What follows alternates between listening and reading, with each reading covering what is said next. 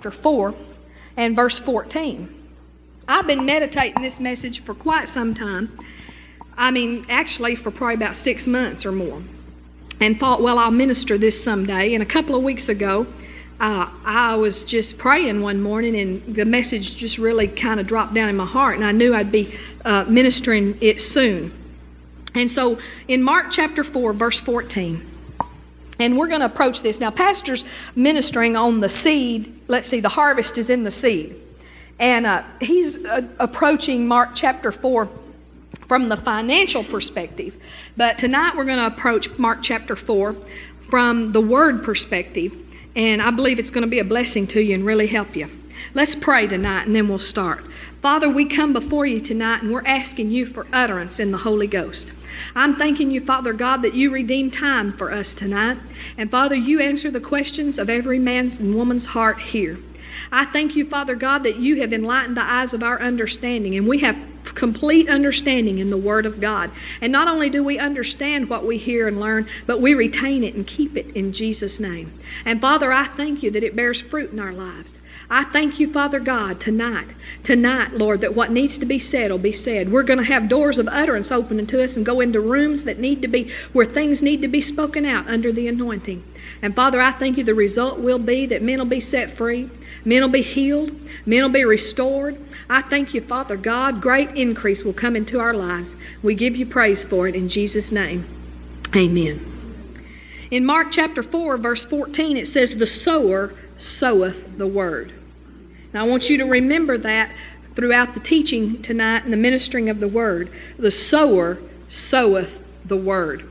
Now we also have learned, and Pastor's been in this series for a while, that according to 2 Corinthians chapter 9 and verse 6, it says there that he who sows sparingly reaps sparingly, and he that sows bountifully reaps bountifully. And then it goes on in verse 10 to say, God loveth a cheerful giver. And in verse, and that was in verse 7. And in verse 10, it says, in 2 Corinthians 9:10, it says, well, just a second, it just kind of flew out the window right there. But I'll tell you what it says. I know this. It says that he supplieth both seed to the sower and bread to the eater. And in 2 Corinthians 9, that passage there from beginning in verse 6 through 10 is talking about financial seed. And so we know from that passage of Scripture that we can take this passage in Mark chapter 4 and we can apply the same principle that applies to the Word of God, which is what it's talking about in Mark chapter 4, that we can apply those same principles in the financial realm. That money can be a seed. Our financial giving is seed that we sow. But also there's another kind of seed that God wants us to sow all the time, and that's the seed of the Word of God. The sower soweth the Word. Now both of them are equally right, and actually they are interchangeable. For instance, let me give you an example of that. By interchangeable, I mean this. Sometimes you will be sowing the word about something. You will be believing God for something, and you're sowing the word. You're putting the word out there and sowing the word. And God will say, I want you to give a financial seed. And He will have you water the seed of the word that you're putting in the ground with a financial seed, because they are interchangeable. You can water with financial seed. And then sometimes you can be sowing financial seed, I'm a giving, and God will be saying, God will get you, He doesn't want you to just be a bucket plunker where you plunk your seed into the bucket and you never do anything about it. When you put your seed in the bucket, He expects you to water that seed with words. And so this is interchangeable. And in the Word of God, we find that happens. There's very many examples, but one example of someone believing God for something and sowing the Word, and God saying, I want you to give a financial seed, is the woman in, I believe it's in Kings, it's in one of the Kings, where she is a woman, the married woman who has no son and wants a son very badly, and God leads her to build a prophet's chamber, to build a little room on her house. In other words, to sow a financial seed into because it costs money, to build a little room on your house. Sow a financial seed into the prophet's life.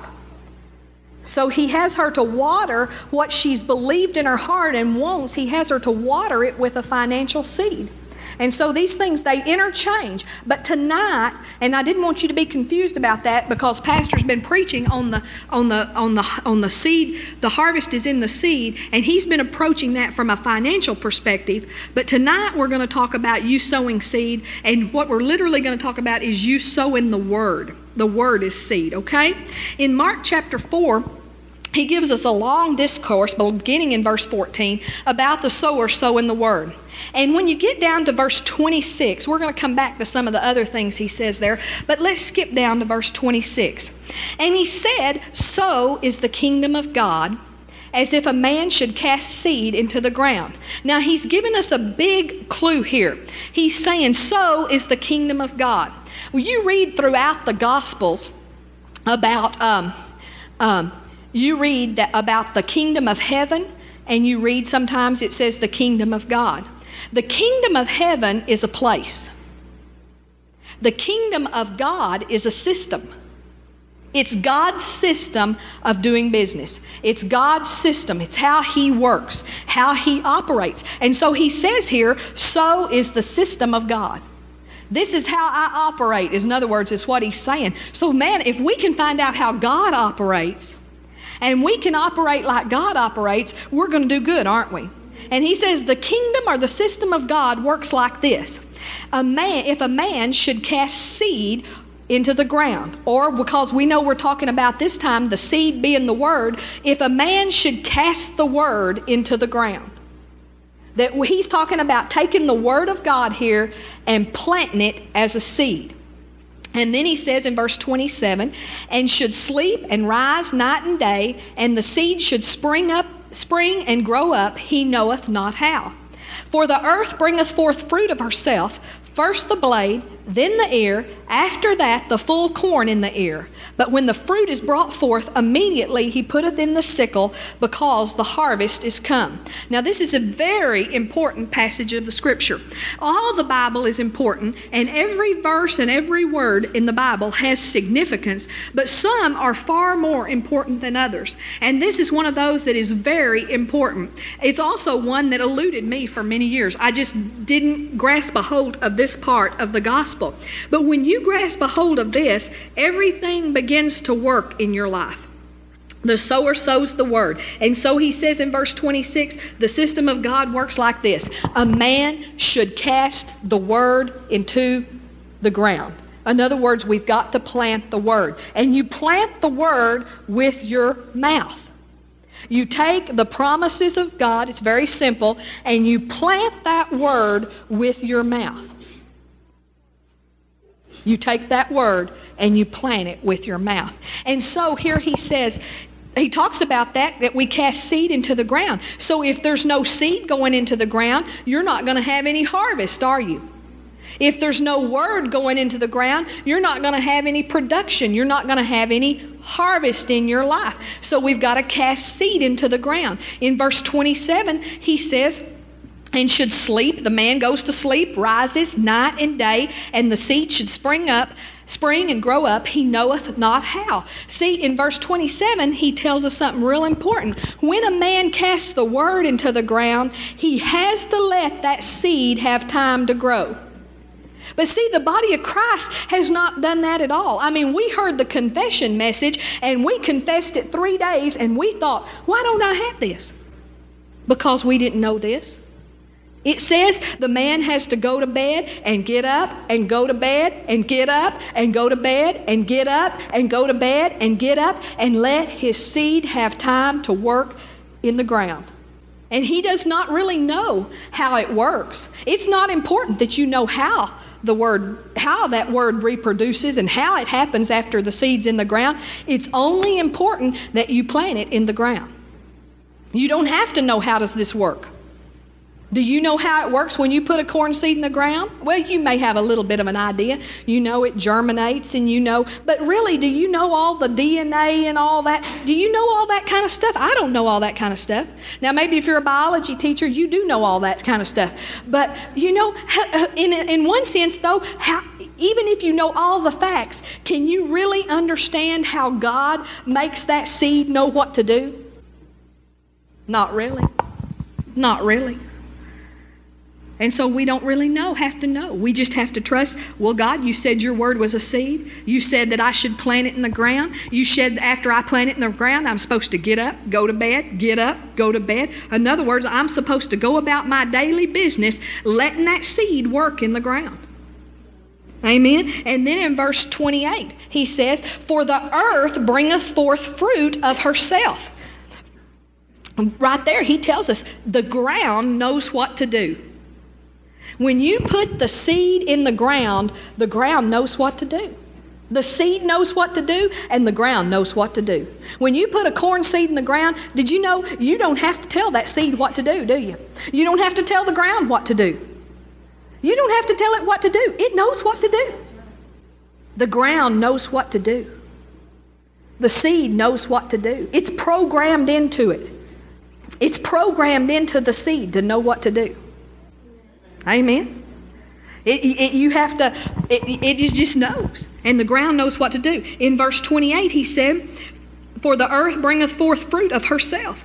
First the blade, then the ear, and after that the full corn in the ear. Now right there, family, that last part of that verse. First the blade, then the ear, and then the full corn in the ear. That is the law of progression.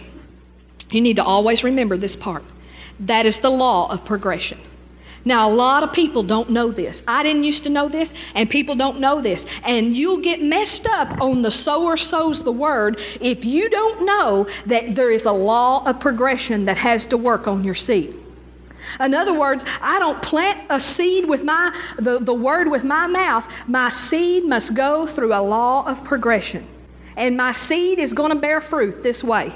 And he didn't give us every step. First, we know when we put a seed in the ground that seed has to germinate. Even before the blade comes up, the seed germinates in the ground, doesn't it?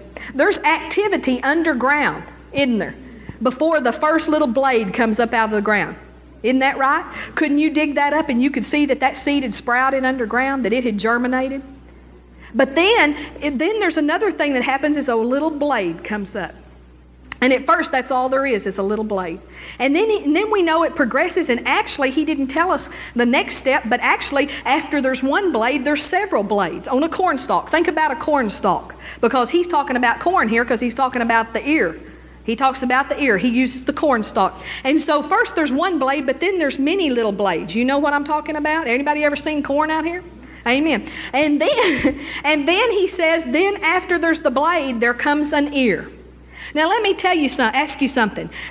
Those of you, anybody ever garden? Anybody ever plant corn? Amen. You plant corn, don't you? Well, when those ears first appear on the corn, you can't eat that corn yet, can you? What would happen if you just saw, boy, there's an ear today. That's my first ear, and you just started shucking that thing. What would be in there? Yeah, not much, would there? Not much in there. It's very undeveloped, isn't it? And so then he said, first the blade, then the ear, and then he said the full corn in the ear. But even after you first get that first ear, even if you don't shuck that thing then, is there full corn in the ear right away? No. In fact, I know my mom, we would go and people would give us vegetables. We never really... When I was growing up, my parents didn't garden, but we had a lot of friends, and we lived in a farming community and a lot of our friends were farmers and were agriculturally oriented, and so they would have gardens, and they would give us fruits and vegetables, and so sometimes people would give us corn, and I would get to help shuck that corn and pull all those little silks off. That's just such a mess, isn't it?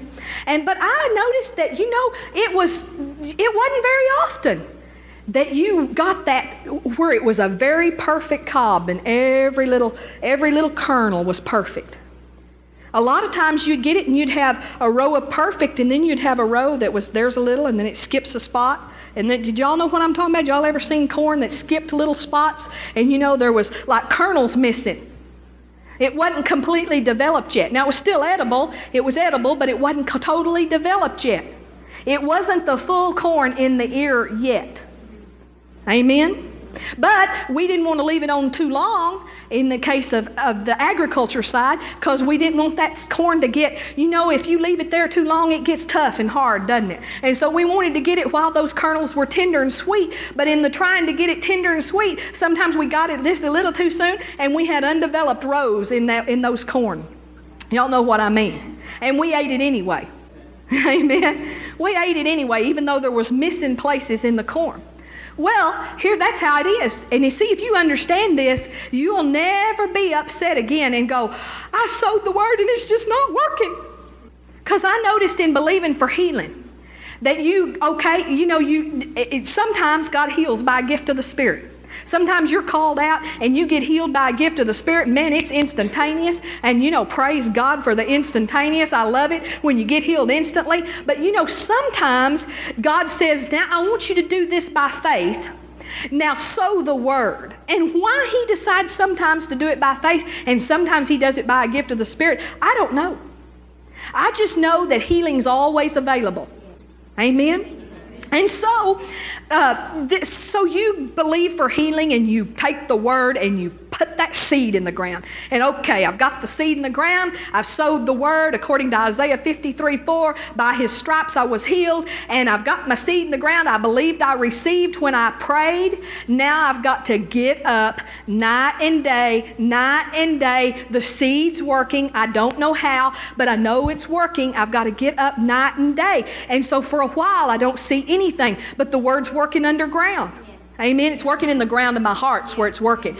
And the seed's working. And so I get up night and day, and then all of a sudden there's a little blade. But do I have healing yet when there's a little blade? No, because to be totally healed, I've got to have the full corn in the ear.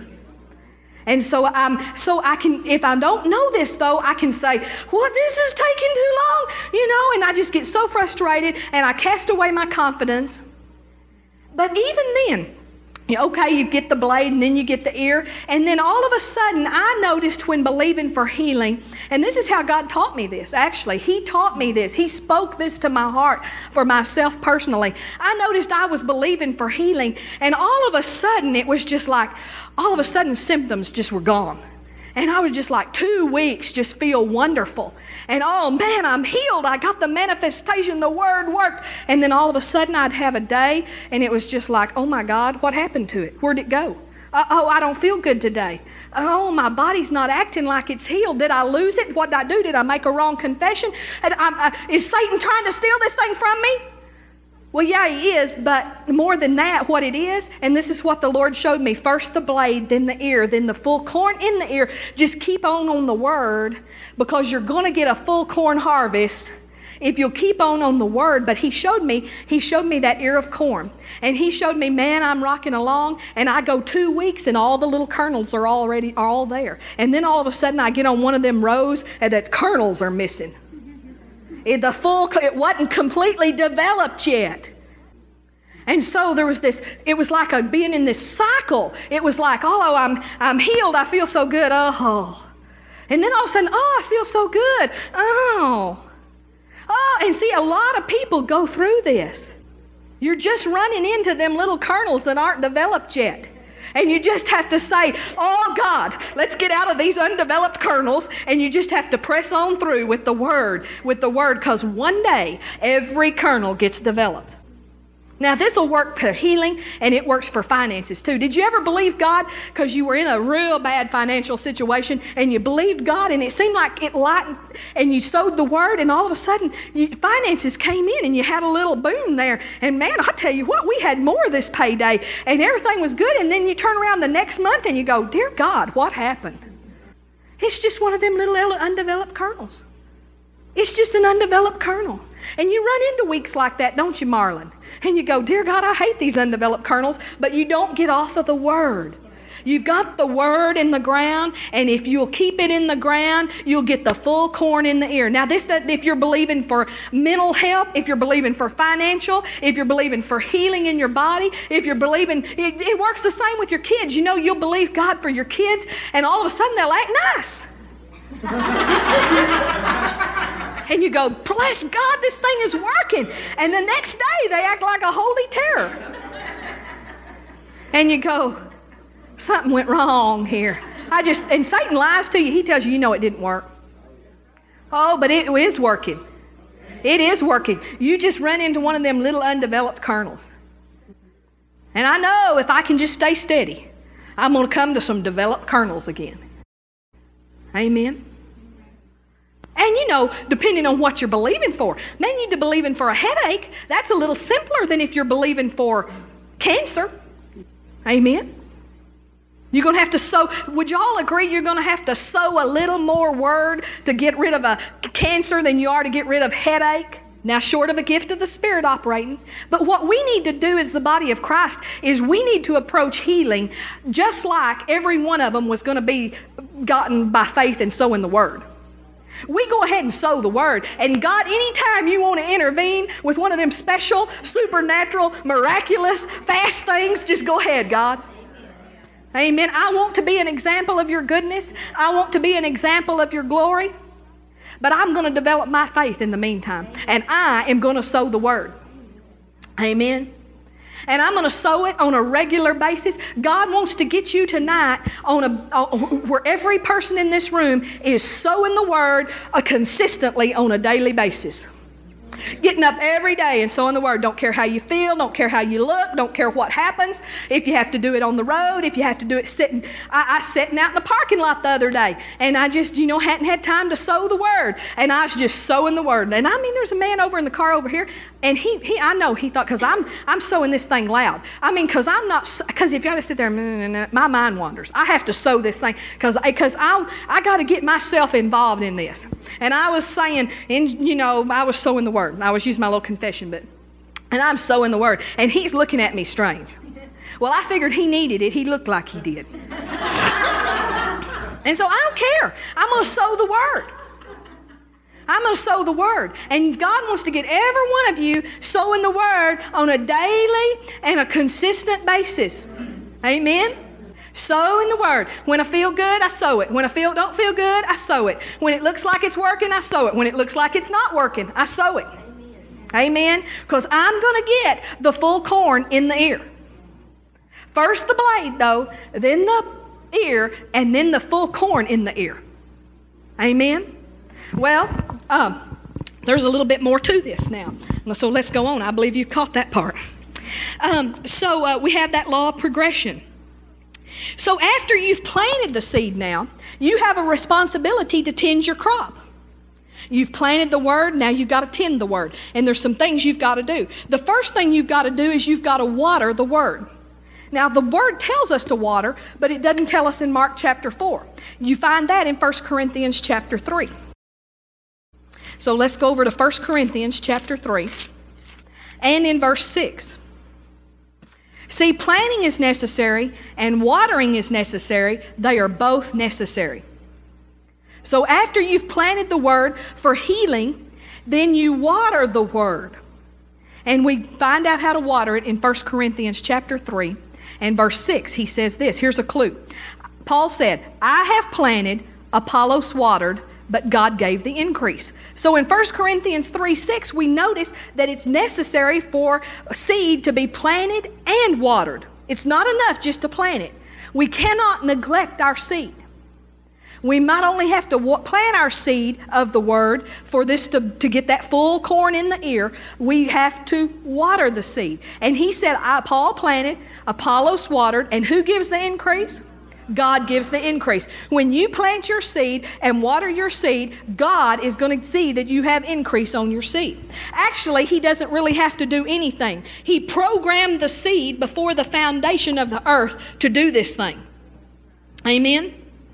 Praise God. And then look down in verse 8. Now this is really enlightening. It says, now he that planteth and he that watereth are one. He that planteth and he that watereth are one. It's the same. And what he's telling us there is, first of all, you've got to do the planting and you've got to do the watering in your life. You've got to plant the seed and you've got to, he that planteth and he that watereth are one. And also he's telling us there that you plant and water the very same way. The same way you plant the seed is the way you water the seed. You plant the seed with your mouth and you water it with your mouth. So today, if I open the Word and say, I need healing in my body. Okay, Isaiah 53:4 says that surely He hath borne our starting out in the middle of the verse, so He was wounded for our transgressions. He was bruised for our iniquities. The chastisement of our peace was upon Him, and by His stripes we are healed. Father, your Word says that by His stripes we are healed. So I take that seed of the Word and I plant it in my heart. And right now I believe that I receive according to your Word. Okay, I just planted it. So tomorrow I get up and I have to water my seed. Well, how do I water my seed? He was wounded for my transgressions. He was bruised for my iniquities. The chastisement for my peace was upon Him, and by His stripes we are healed. I just watered my seed. And that's how you water. You plant and you water the very same way. Amen? And then he says in verse 8 there, he says, and every man shall receive his own reward according to his own labor. See, your harvest is going to be according to your labor. You have to do the planting, you have to do the watering, and you gotta have to labor in your seed, in your garden. I can't do it for you. Pastor can't do it for you. Your wife can't do it for you. Now, she can plant a seed in your heart. In other words, by testing. Grandma can't do it for you. Listen to you to try to get you started, but there's a point where you got to say, okay, now I take hold and I'm going to take I'm going to listen to what she said, and I take hold and I'm planting this seed in my heart and I'm receiving Jesus as my Savior. Amen. And then I'm acting on the Word and I'm planting the Word, and so you have to do it yourself. And then another thing that must be done, the responsibility you have to your seed, is back over in Mark chapter 4. We'll go back over there. You have a responsibility to defend your seed. The Bible teaches us there in Mark chapter 4, beginning in verse 15, that after the seed is sown, that Satan is going to try to steal that seed. And you've got to defend your seed. And we're going to read these scriptures here, but let me just tell you ahead of time, he tries to steal your seed in a progressive manner. In other words, he tries one thing, and if that doesn't work, he goes to the next thing. He doesn't give up. If it doesn't work, what he tries the first time, he tries something else. But God said that the weapons of our warfare, they're not carnal, but they're mighty through God to the pulling down of strongholds. Family, God is so mighty and He's so wonderful, He told us all the tricks Satan was going to try right here.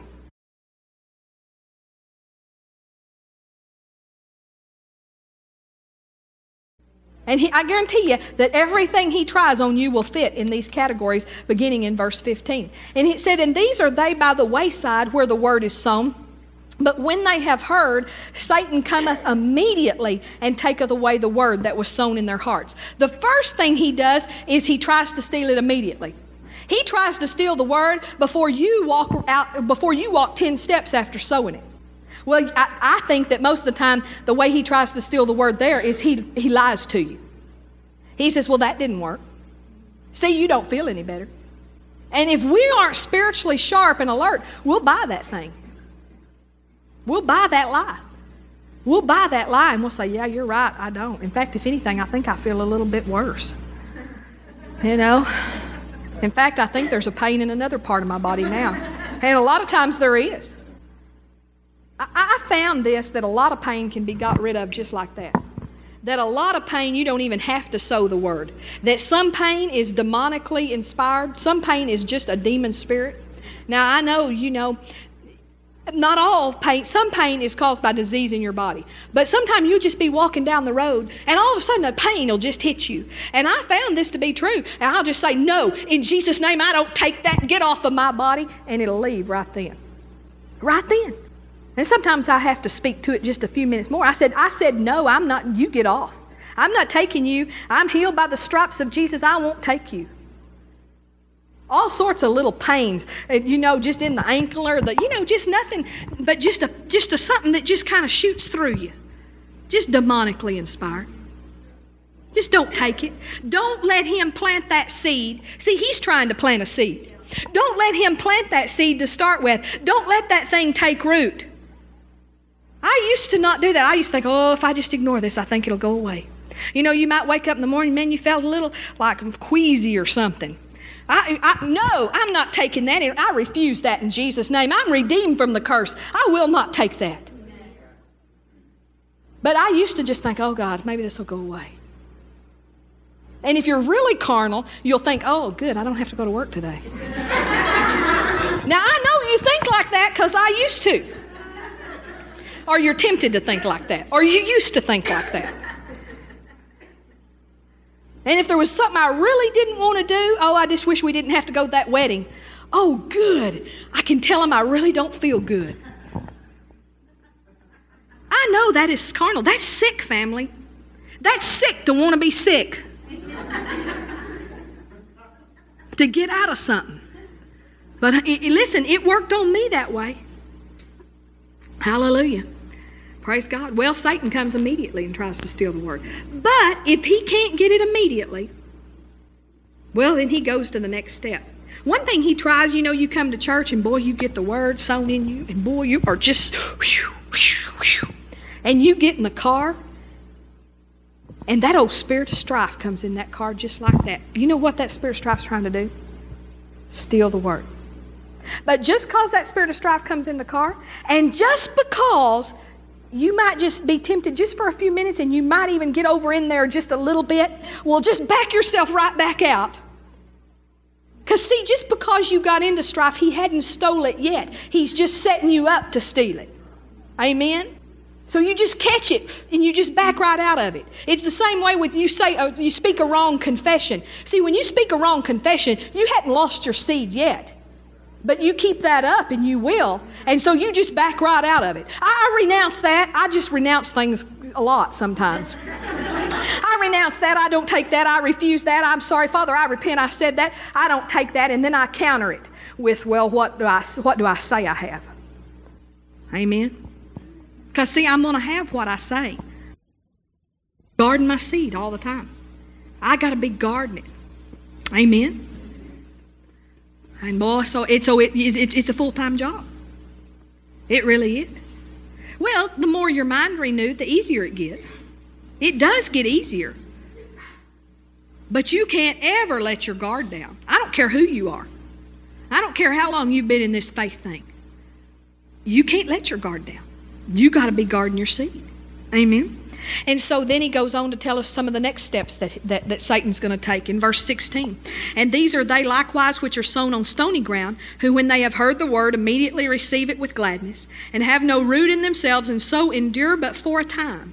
Afterward, when affliction, the next thing, or one of the things that Satan's going to try on you is affliction. Now that word affliction there, it's important that you know this, means pressure. It means pressure. He says, when affliction or persecution ariseth for the word's sake, immediately they are offended. So there's three things that he tells us there that are going to be tried. And I want you to notice there he said, for the word's sake. We could say it this way, for the seed's sake. That Satan comes for the seed. He really doesn't care about you. He doesn't want you getting a hold of the word because he knows it works. He knows you'll have the full corn in the ear if you stay on that word stuff. He knows you'll have victory. He knows you'll be free. He knows you'll be prosperous. He knows you'll be healed if you stay on that word stuff and you keep that seed in the ground and you keep it watered. He knows it. So he goes for the seed. Amen. And so he brings affliction or pressure. I've noticed that this pressure is against the mind, but it's also against the body. Sometimes it's against the mind, sometimes it's against the body, and sometimes it's against both. And it can be pretty intense, the pressure. But you resist the pressure with the word. My husband taught me this, and we would be believing God for something in our first church. I know one time we were believing for $30,000 cash to build a wing on the church, and the wing had to be built. It was for our school, and we had to be built before school started. And man, we were building as we went, but we were getting up like, a month before school started, and we were just building as we went, and all the money wasn't in, and we weren't charging anything. We were paying cash. And boy, some mornings, especially, at that time I did the offerings And you'd go and you'd count the offering, and just all this pressure seemed to want to come on you. And my husband would say, Debbie, put the pressure on the Word. Put the pressure on the Word. When Satan tries to put pressure on you, you put pressure on the Word. Amen? You don't take the pressure. You put the pressure on the Word. But family, you need to know that it's just pressure from Satan trying to steal the Word from you. He's trying to get the Word out of your heart because he knows what it does. He knows. He's not afraid of religion. He's not afraid of you coming to church. He's not afraid of you singing hymns. He's not afraid of you praying, but he's afraid of the sower sowing the Word. Because that's what produces. That's what you get a harvest on. Amen. He's afraid of it. And so he goes to great lengths, we're going to see here. The next thing in that verse that he said is persecution comes. And persecution, that word persecution in the Greek means to drive away. To drive away. See, he starts persecuting you, trying to drive you away from the Word. And I've noticed that persecution can come this way. Other people's opinions can be a type of persecution. Oh, you made a stand for the Word, and other people will start giving you their opinion. They'll give you their opinion about what you're doing, and they'll give you their opinion about you. Well, you're crazy. Well, that's persecution. Well, you're stupid. You must be crazy. And we are human, and we love people. And we want people to love us. There's not anybody in this room that says, I really like it because they don't like me. No, I want people to like me. Now, as you mature, you get where you care less whether they like you or not. But all things being equal, and if it doesn't, I prefer that you like me, but I'm not going to change my word because of it. And so there's persecution. And sometimes persecution comes bigger than ever from family. Well, they'll start walking around you. You go to a family reunion and nobody even talk to you if you get too religious. Or what they think is religious. We're not religious, but they think, they're fanatics. And they'll walk around you. Sometimes this happens. Every once in a while you find somebody in your family that's hungry. But I tell you, there was some persecution for us. Oh, Satan wants you to back off. He wants you to back off of the Word. And so sometimes family will persecute you. Not all the time. Praise God. But sometimes it does. And another type of people that'll persecute you when you get on the Word is other Christians. Oh, man. They like to persecute people that believe in the faith and the Word movement and all that. They want to persecute you. They don't like you being in faith about the thing. And so persecution tries to come.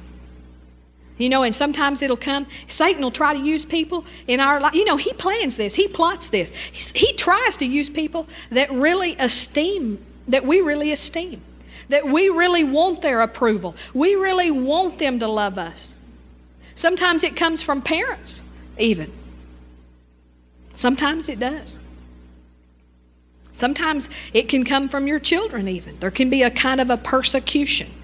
Sometimes it's not so much as what's said, but you can feel it. You can feel it in the air. And it's all designed to get you to back off.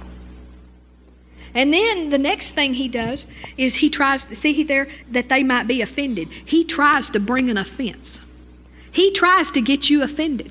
He tries to get you offended two ways. First of all, he works at it trying to get somebody he tries to get sales clerks in stores to chew you out and act ugly to you.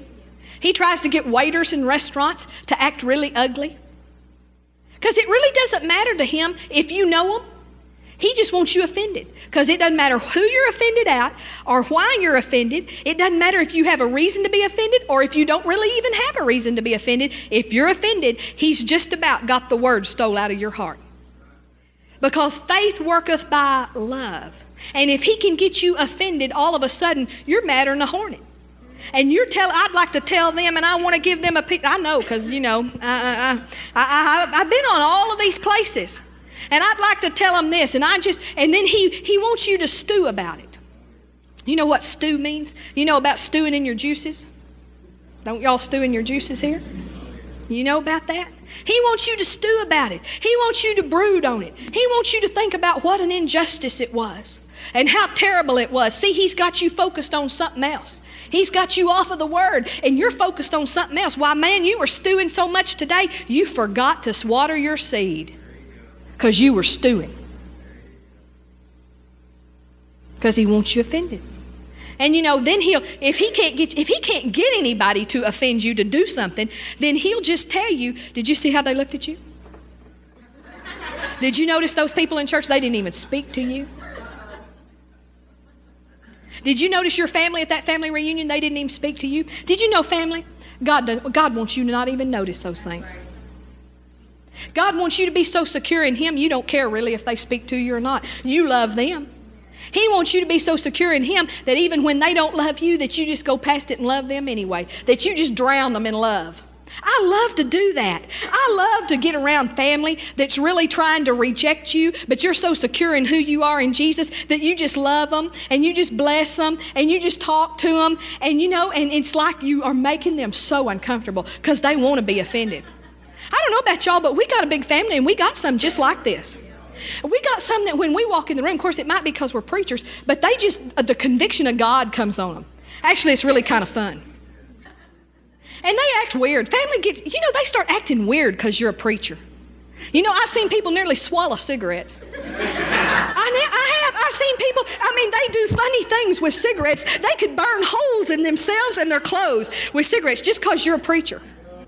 Well, I appreciate that they respect that enough, but, really, it's God. I really do. I do appreciate that. I don't like it when people just blow smoke in the preacher's face.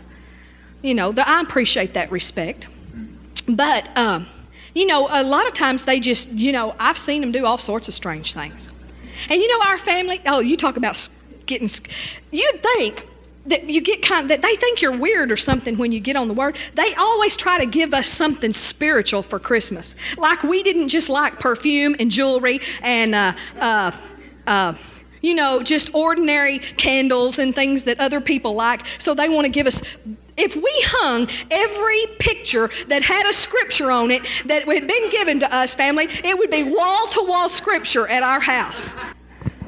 Because they think that that's all they can give you is something like that. Because that's all you do, Except for Michael's little brother who gave us lottery tickets. Now, you talk about not having a religious spirit. In Texas, there's the lottery. And so he gave us lottery tickets. Well, the bad part is that he gave us a bunch of lottery tickets. And he gave the kids lottery tickets. And and their Uncle Dwayne always gave them really nice gifts, and that year that's all they got was lottery tickets, but they won. They were scratching and they were winning. And it's like, oh dear, what do we do? And we didn't want to tell them, well, because they were going, well, if we don't get to cash them, we don't have a present from Uncle Dwayne. And so we went to the next town. We wouldn't do it, and we snuck into 7-Eleven and cashed the kids' lottery tickets and gave them the money. Now, we wouldn't have bought them ourselves, understand. And Michael did tell his mother. Now, Mother, he waited till July when it wouldn't be any offense. And he said, now, Mother, you let Dwayne know that we don't want any lottery tickets next year, okay? And so we didn't get any more lottery tickets, but praise God. Boy, wouldn't that have been headlines? Preacher wins $11 million. Oh, we'd probably took it.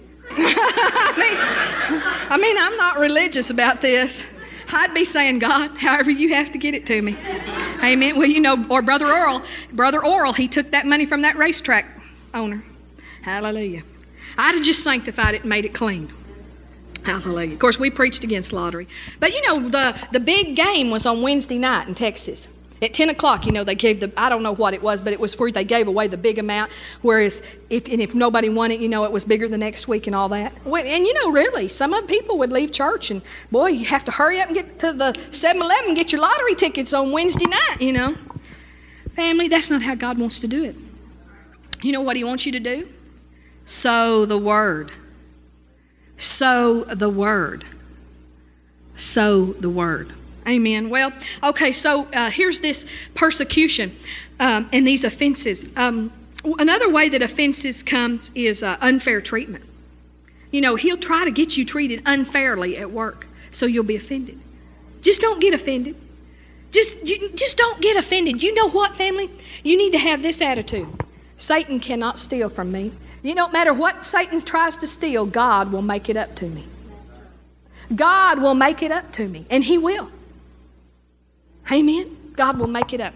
In verse 19, he goes on to tell us some other ways Satan tries to steal the word. And these are they which are sown among thorns, such as hear the word, and the cares of this world, and the deceitfulness of riches, and the lusts of other things entering in, choke the word, and it becometh unfruitful. Well, if he can't get you the first few ways that we've gone over, well, he goes to a different tactic. And he begins to send distractions your way. That word there, cares of this world, also means distractions. It means anxieties also. It means worry. So he sends the cares of this world. He tries to get you worrying. Instead of sowing the word, you're worrying.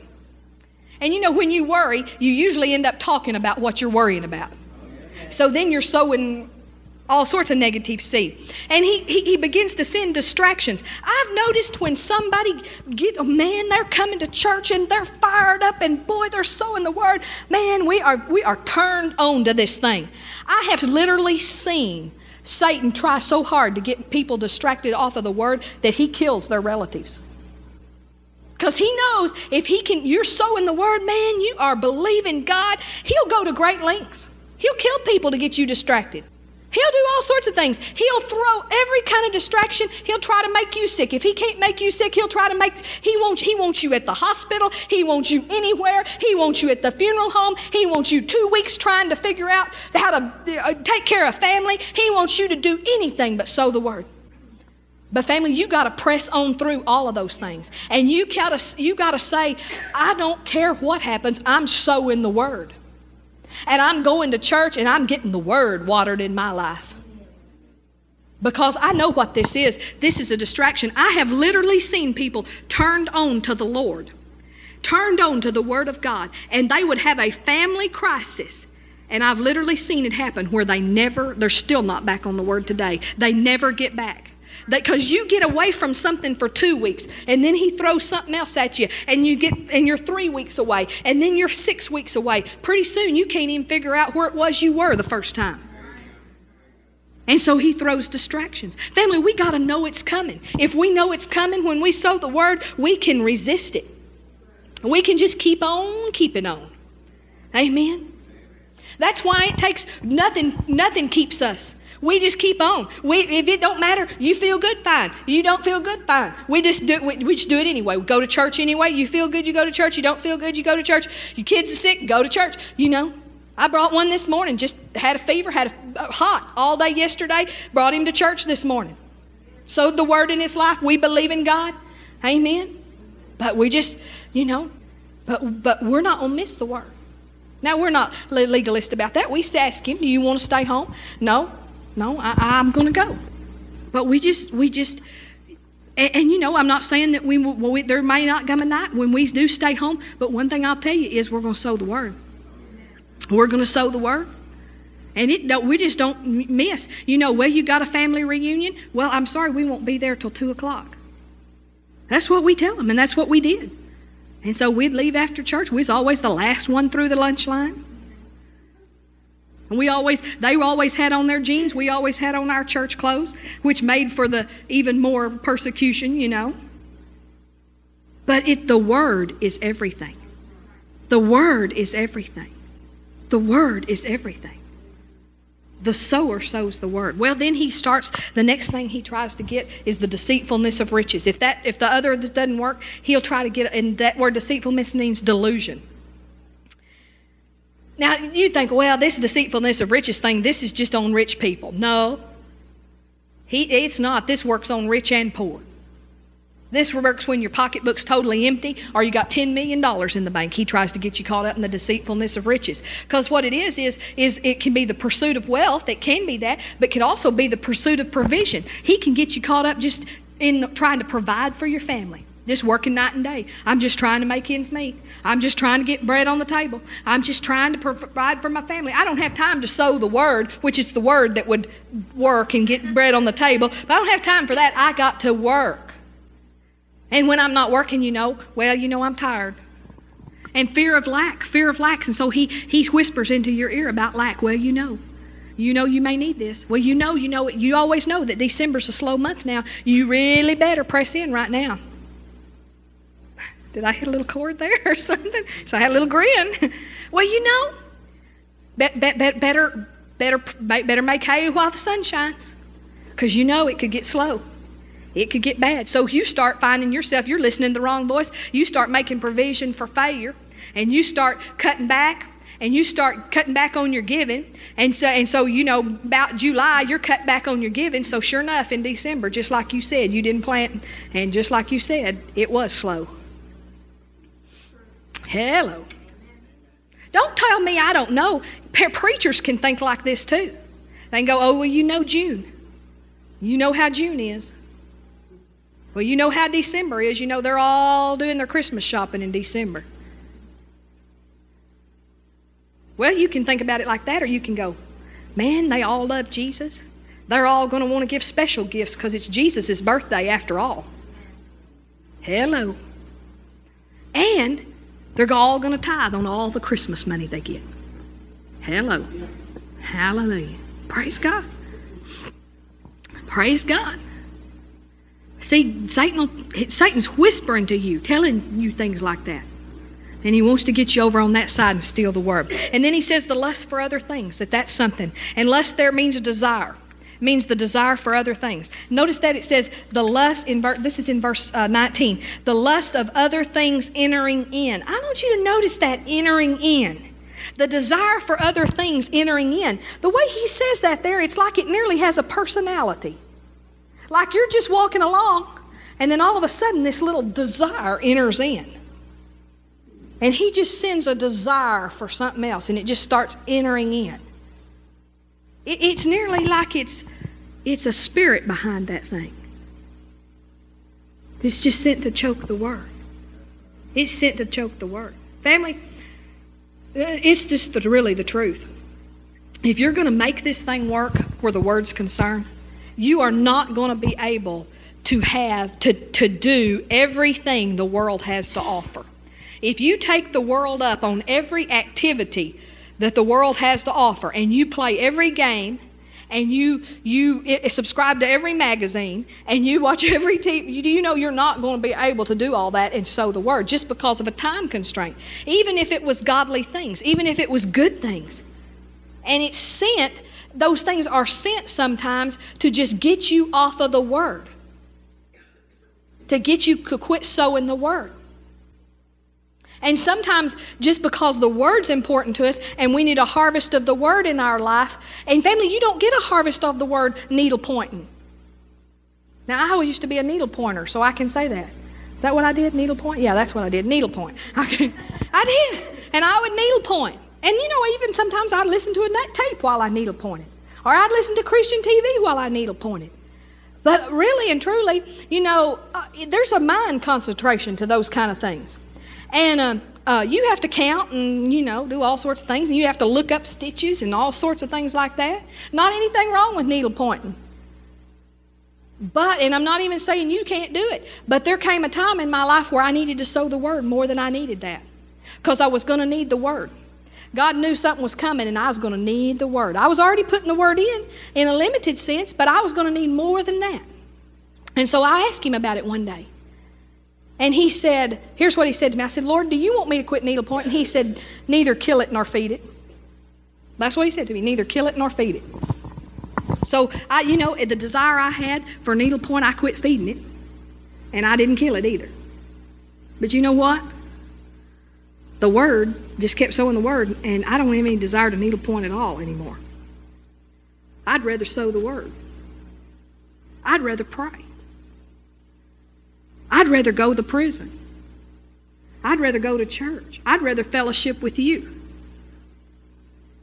I'd rather do all of those things. I'd rather talk about the word. Did I do that? Did I make that decision? No. The desire left. The word froze it out, I guess. I don't know what happened to it. I didn't kill it. I didn't feed it, though. Well, the way you feed those things is by doing it all the time. The more you do it, the more you like to do it, and the more you want to do it. You say, I can't imagine anybody wanting a needlepoint like that. Well, I had a lady tell me that she felt like a day without needlepoint just wasn't a good day. Well, you can feed something like that till you can't live without it, just like you can't live without the Word.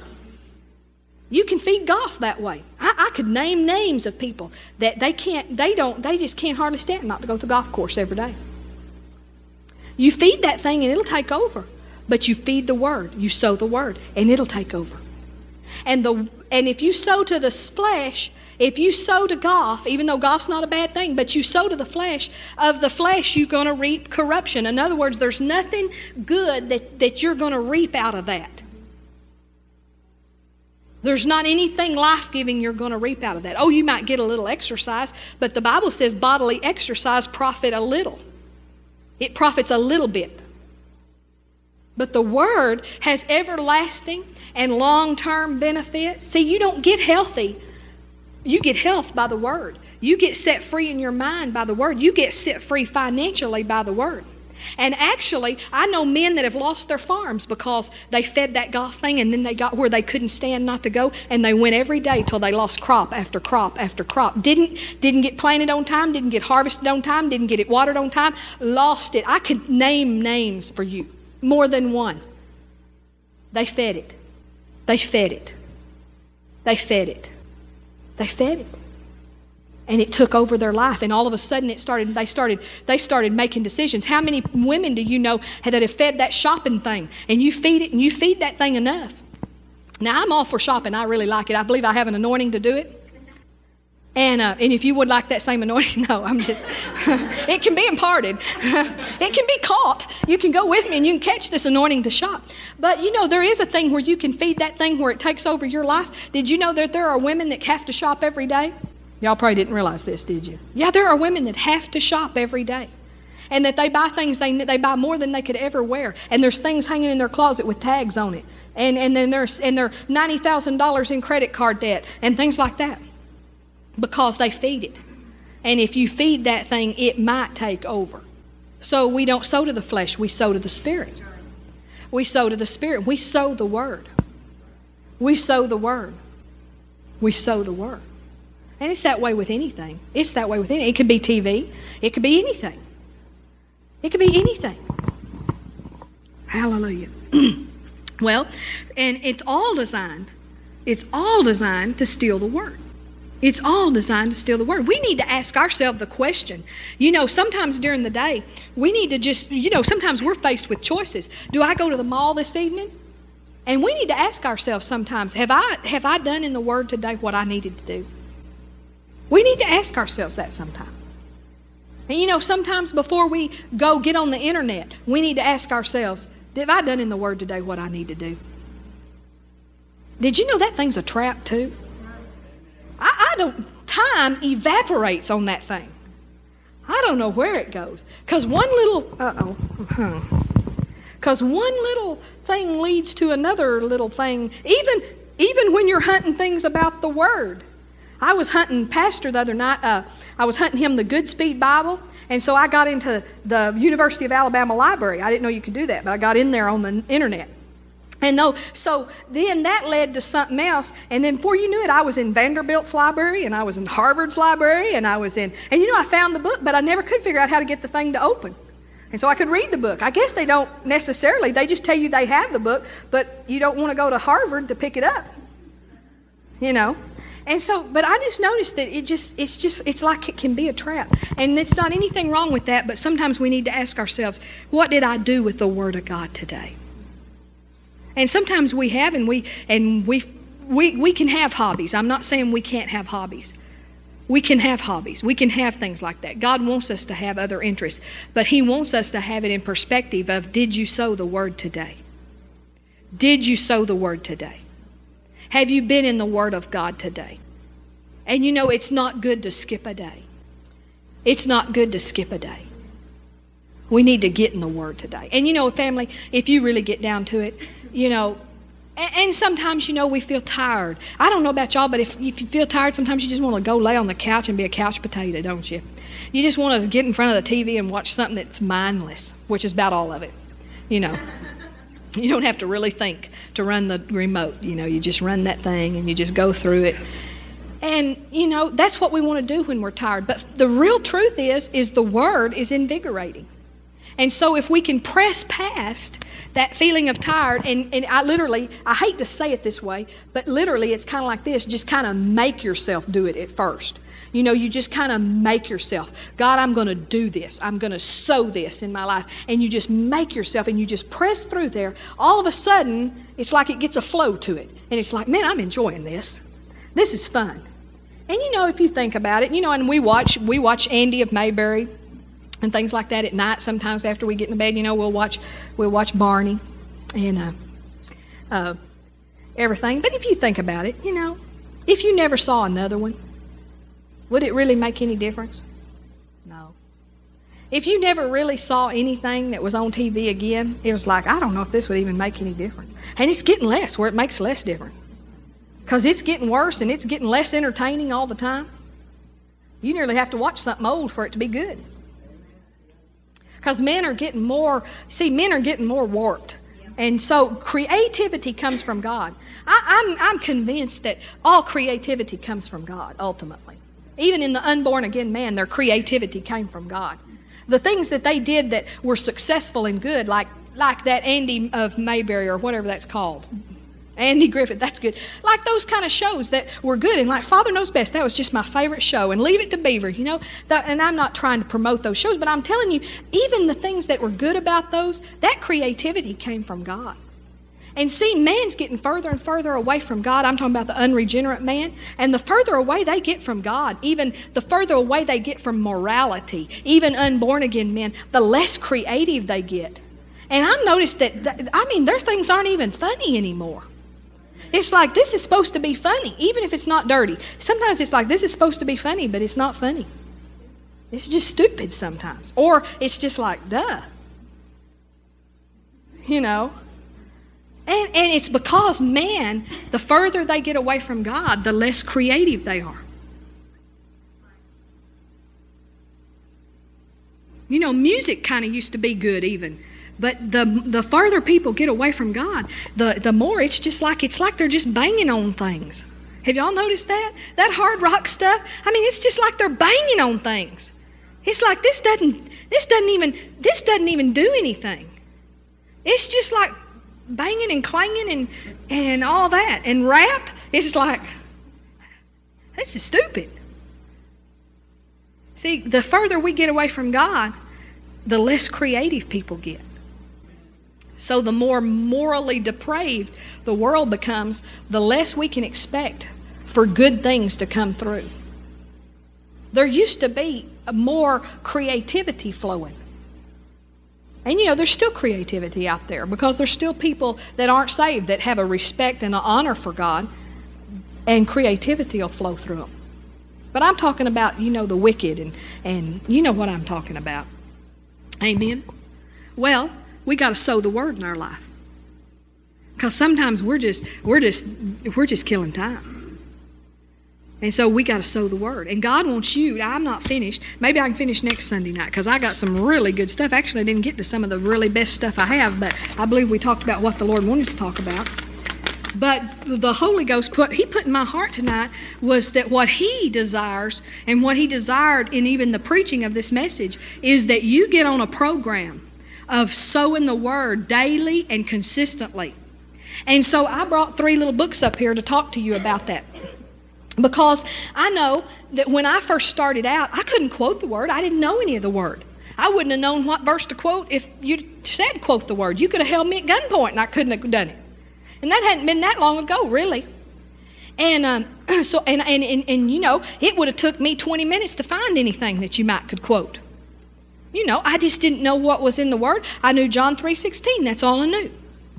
And I'm not kidding you, family. That's all I knew.